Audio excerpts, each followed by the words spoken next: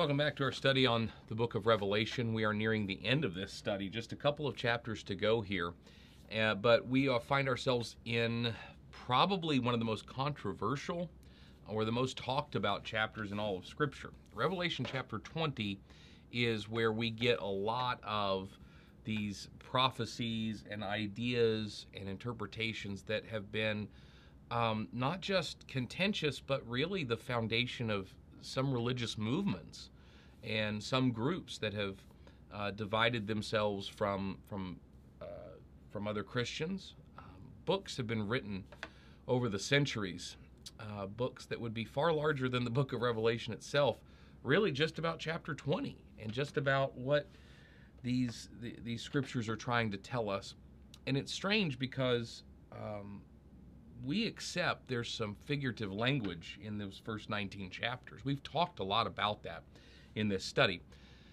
And then we get to chapter 20 and suddenly people want to take it literally. People want to look at this in a much more specific context, as though these 1,000 years and these armies and Satan and things are just super literal all of a sudden. And groups have written, people have written about what this means, and they have built faith on it, they have built religion on it, and they have policed it, that they've gotten it right and no one else has it right, and their interpretation is the only one that pleases God. A degree of humility is required to study Revelation, and particularly Revelation chapter 20. So we're going to have that humility and say that we don't know everything there is to know about Scripture itself, and specifically this chapter. And what we do know is that the Bible is given to us in order to reveal Jesus Christ, and it's through Him we're saved. And so we're going to try to find Jesus in chapter 20, and we're going to make that the purpose of what we do. And we're going to try to figure out what some of these things mean and put them in the context of the people who received it, because that's what we've been after this whole time as we've studied Revelation. So let's not get tripped up, and let's not get bogged down, and let's certainly not use Revelation chapter 20 as a tool to divide and do damage to God's people and His kingdom. Let's take it for what it is. There are things that are difficult to understand in Scripture, but that's okay. We trust God, His grace is sufficient, and we look for Jesus in the text. So let's dig in. Revelation chapter 20, starting in verse 1. Then I saw an angel coming down from heaven, holding in his hand the key to the bottomless pit and a great chain. And he seized the dragon, that ancient serpent who is the devil and Satan, and bound him for 1,000 years, and threw him into the pit, and shut it and sealed it over him, so that he might not deceive the nations any longer until the 1,000 years were ended. After that, he must be released for a little while. First thing I want to point out is, before we get into the 1,000 years and the pits and the abysses and all that, an angel of the Lord just swoops down and picks up Satan and gets rid of him.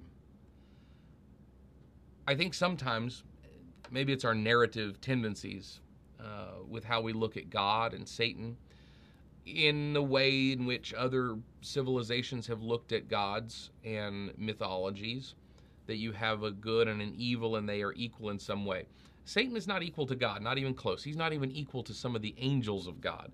When he sends his mighty angels, they are a force to be reckoned with, even by Satan himself.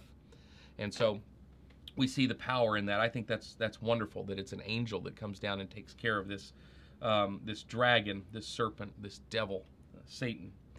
Now he's bound for 1,000 years. Okay. Now all of this time we have talked about 1,000 years. And we have understood that this is not a literal 1,000 years. There's no reason to think that it would literally be 1,000 years now at this point in the text. We are still talking about figurative thousands, but 1,000 was the biggest number they could conceive of. They didn't have millions and billions and trillions. They had 1,000 and tens of thousands and hundreds of thousands, only multiples of thousands, because 1,000 was the most there could be. So it is a large number. It is a long time. It is a finite amount of time, but it is a long time. So Satan is going to be bound. He is going to be put into a pit and be sealed up. Now, here's the beauty and the purpose of chapter 20. Because this letter, Revelation is essentially a letter to Christians who were mostly Jews at this time, the end of the first century, but they were mingling with Gentiles, and there were Gentile Christians, but they were still, to this point, the minority in most parts of the world, as far as Christians go.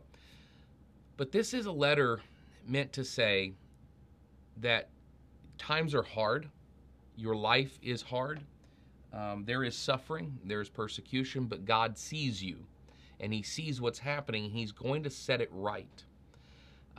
There is a rescue coming.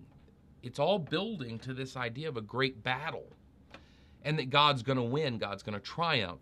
Now, the people who received these letters, some of the triumph that is predicted, they did not get to witness in their life. They died. Their lives ended on this earth. They did not witness the victory. They did not witness a Christian on the throne of Rome. They did not witness the comeuppance of Rome in its fall, the empire's destruction. They didn't get to see the payoff. We're getting to read about the payoff, but we have to remember the context.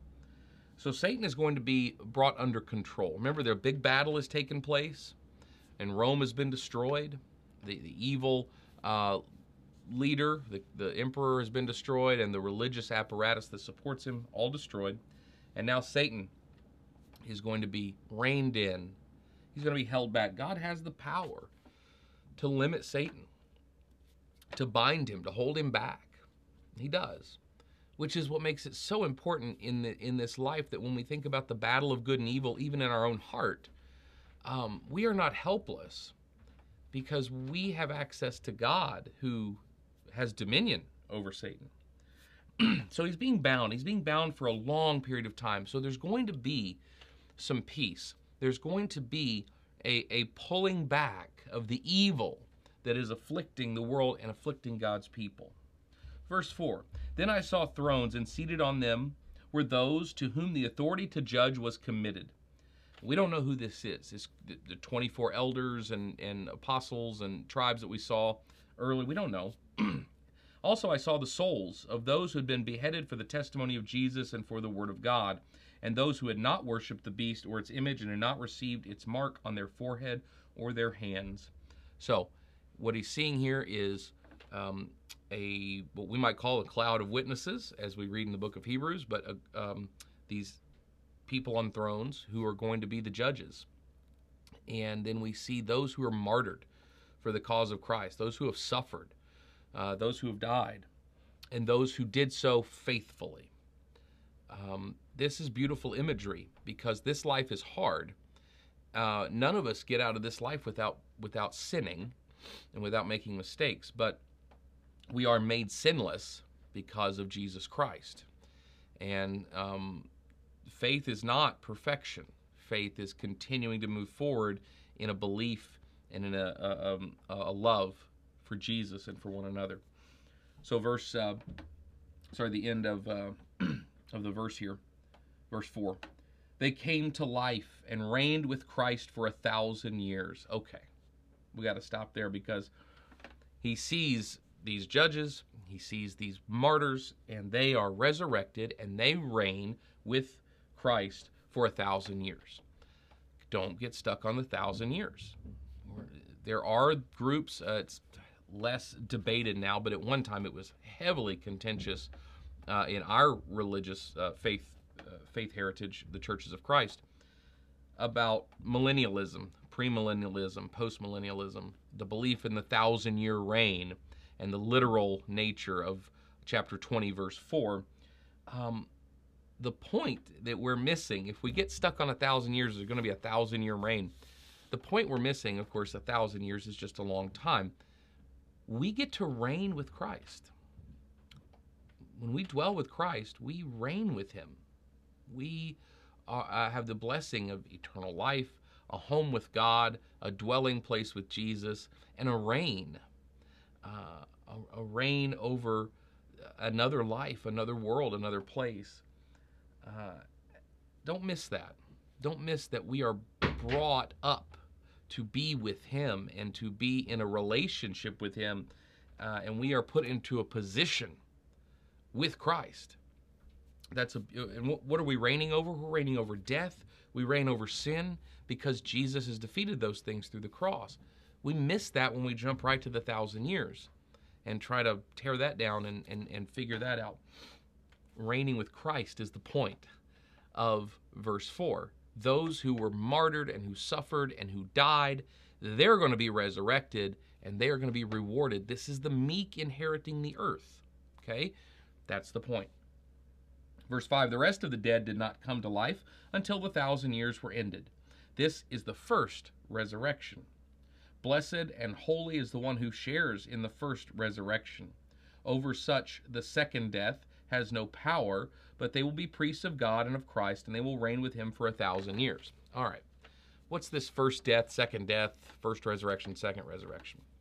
Remember Romans chapter 6, where baptism is equated to a death. Jesus died, we died with him. And when we died to sin. So we are dead and buried in baptism. We are resurrected, rising from the water to walk in newness of life. That's how baptism is described. So that act of baptism is the first death, the first resurrection. The second death is when we leave this life, and the second resurrection is when we ascend to heaven as a saved people. And so he's mentioning here there are those who are blessed because they were partakers of this faith. They had suffered the first death, they had been a part of this first resurrection, and they had this blessing. And there were others that came later, but there's a special blessing for those who are in Christ. There's a lot of debate, and there's a lot of disagreement theologically on who is God going to save. And I think most of the religious world would say, the mainstream religious world, Christian world, would say those who believe in Jesus Christ, at the very minimum, those who call on the name of the Lord. We go further, and there are those who believe that baptism is essential to that. We certainly teach that baptism is an essential component of salvation, that it is something that we are instructed in Scripture is a part of how we enter into Christ. So we teach that, and there are others who have various ideas of where that line is drawn.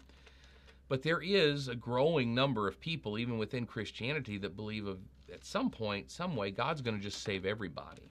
This universalism is the name for it. I don't know that I'm there, but I don't know that I would be mad if that was the case. There was a time where I might have been. Because you feel like, well, we're called to live a certain way and do certain things, and that gets us into heaven. And if someone else gets let in, they didn't follow the program, well, that kind of cheapens it for me. I'm realizing that's not the case. If I get to heaven and I'm surprised by who's there are other people who, by my definition, weren't making it in, but they're in. I don't think I'm going to be angry. I think I'm going to be relieved, because if they're in, then I know I'm getting in. That's kind of like, someone said, if you get to heaven and you see Hitler, would you be mad? I'll be relieved. If he's in, pretty sure I can clear that bar. But I'm not there. Theologically, I don't know that I accept that idea. However, that would be wonderful. I would be fine with it. Because I think the power of God and the power of the blood of Jesus, if there's anything in this world that can do it, that's what can do it. But I don't know. All I know is that the Bible teaches those in Christ will be saved. Those who believe, call on the name of the Lord, will be saved. Those who believe and are baptized will be saved, Mark 16:16. I'm just going to follow what the Bible reveals. If God has other plans, I'll be all right with it. But the point of that is,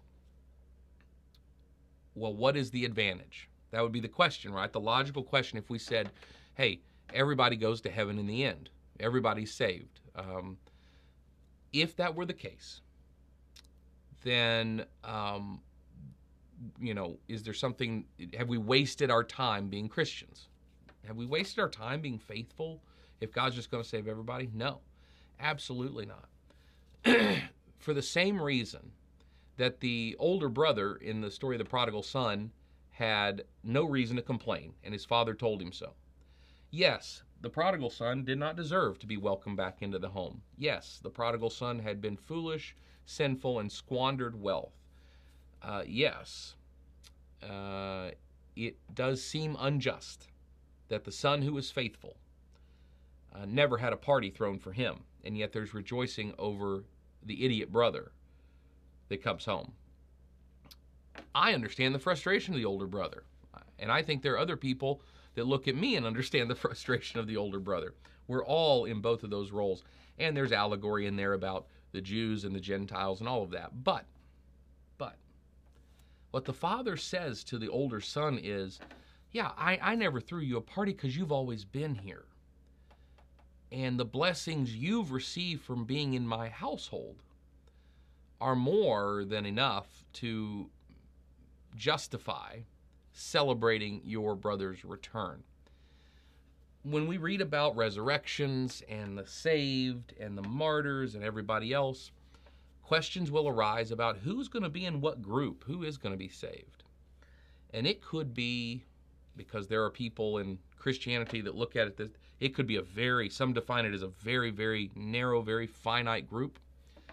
Some very broadly, the Universalist. I'm probably somewhere in the middle, personally. That's what I believe Scripture teaches. But here's the thing. If I get to heaven and everybody's there, everybody, then I'm going to rejoice that I have served a God who has such love and such power that he can do that. And I will never once feel that my faith was a waste of time or is cheapened, because I got to live in the household of the Lord in this life, and I'm blessed for it. I'm going to teach what the Bible teaches, and I'm going to love others and love the Lord, and I'm going to let him sort out what happens when we all get there. And whatever he decides, I'll be okay with, because I'm betting there will be a lot of people who think they're getting in that don't, and there will be a lot of people who we don't think are getting in that do. We have no way of knowing. Okay? Love God, love one another, and try to teach what the Bible teaches to the best of our ability. But if the broadest definition of salvation were true, not a single day of my faith has been wasted because of the blessings I've received. And that's how we should look at it. All right, verse 7. When the 1,000 years are ended, Satan will be released from his prison and will come out to deceive the nations that are at the four corners of the earth, Gog and Magog, to gather them for battle. Their number is like the sand of the sea. All right, at some point, Satan's going to rear his head again. At some point, he's going to come forth and he's going to bring more trouble, more armies, more destruction. A lot of energy has been put into figuring out who Gog and Magog are. Genghis Khan. There's a lot of different, there's, plenty of armies to choose from and conquering forces in the history of the world. Here's the thing. We don't know. We don't know. But what we do know is Gog and Magog are found one other place in Scripture, and that is in the book of Ezekiel. And you want to talk about a hard book. Ezekiel's a hard book. Revelation and Ezekiel are right up there in the most difficult scriptures to understand and to study. But that's where we find Gog and Magog, is in Ezekiel. And Ezekiel is talking about this army, this evil army that's going to be raised up by Satan to sweep across the earth and bring destruction. Okay? The people who were reading this understood what it meant. Almost any Jew and many Gentiles would have understood the reference here. It may not be a specific nation, a specific army. It could be the concept that at some point Satan will be loosed upon the earth again. He will rear his head and he will encourage evil among nations, and they will sweep across the world and they will bring destruction. And they will bring suffering. It's going to happen again. This is history. And so, verse 9, they marched up, but see, let me stop. Here's what happens, though. This is what we got to remember. Oh my goodness, we're going to get some peace, and then we're going to have some tribulation. We're going to have some peace again, and we're going to have some trouble and some suffering. But watch what happens. And this is what has happened and what the Revelator says is going to continue to happen. Verse 9, and they marched up over the broad plain of the earth and surrounded the camp of the saints and the beloved city. But fire came down from heaven and consumed them, and the devil who had deceived them was thrown into the lake of fire and sulfur, where the beast and the false prophet were. And they will be tormented day and night forever and ever. All right. Now, this is some scary language, but boy, is it beautiful. Satan is gonna be held down for a little while, and then he's gonna come back.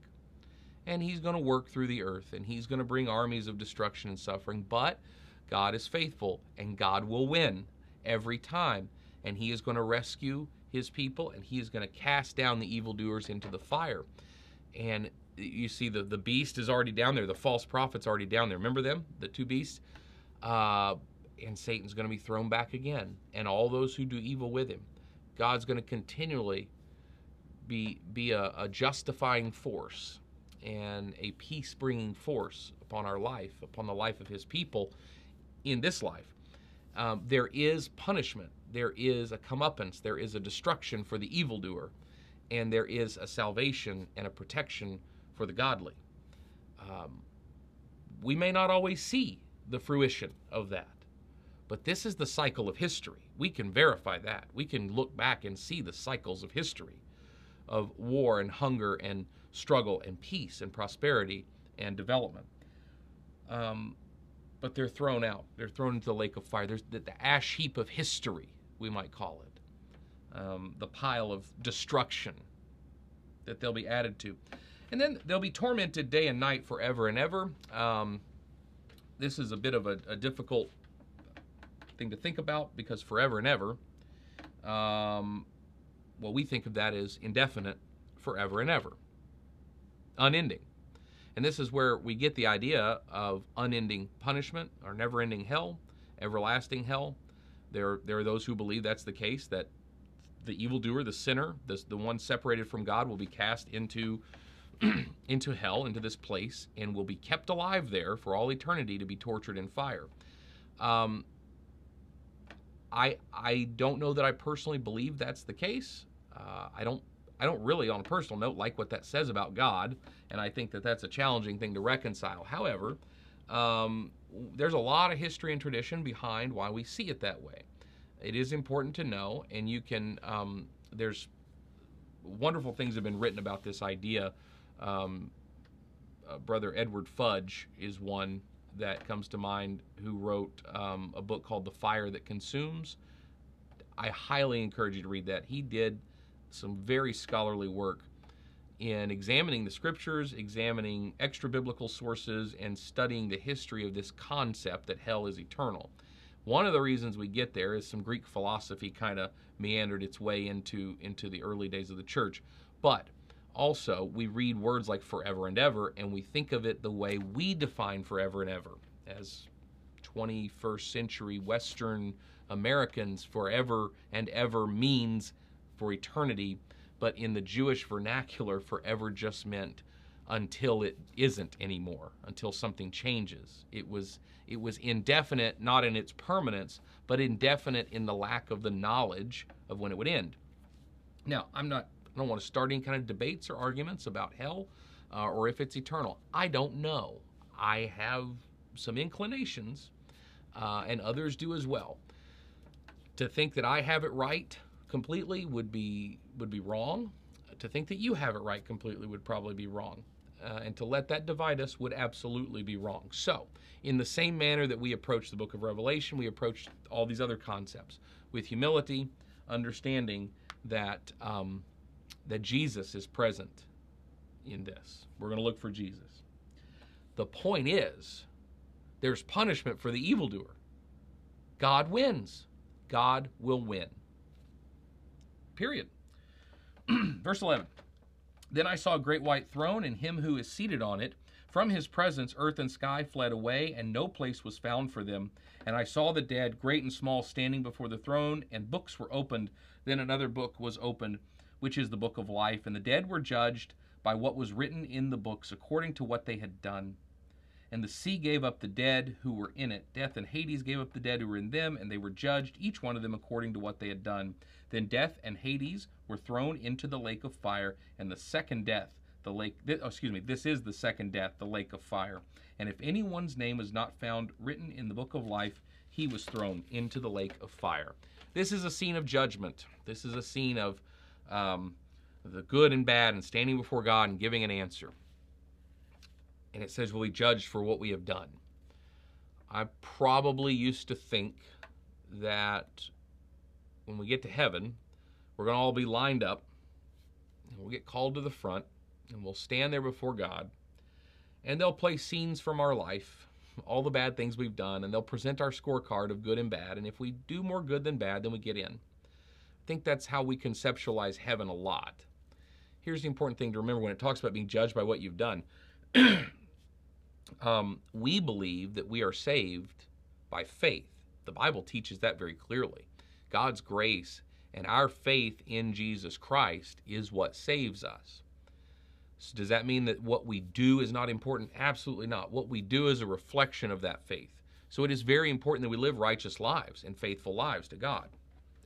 100% on board with that.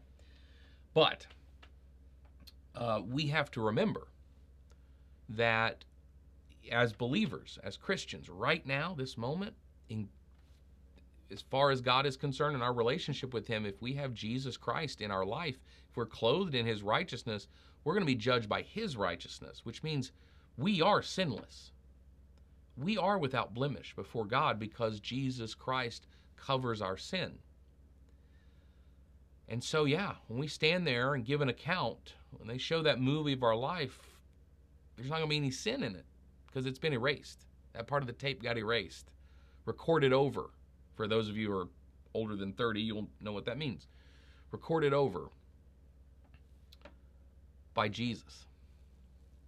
So don't get hung up when this says we judge by what we've done. Wait a minute, we believe in justification by faith. You know, we just studied that in the Hebrews lessons in chapter 11. Yeah, we are justified by our faith. We're declared righteous by our faith. Our actions are a reflection of our faith. But those in Christ will be sinless on the account of Christ. And so when we're called before the throne, judged for what we've done through the lens of Christ. One more chapter to go in Revelation. Can't wait to do it, and we hope you'll join us for that one next time. Thanks so much. We'll see you then.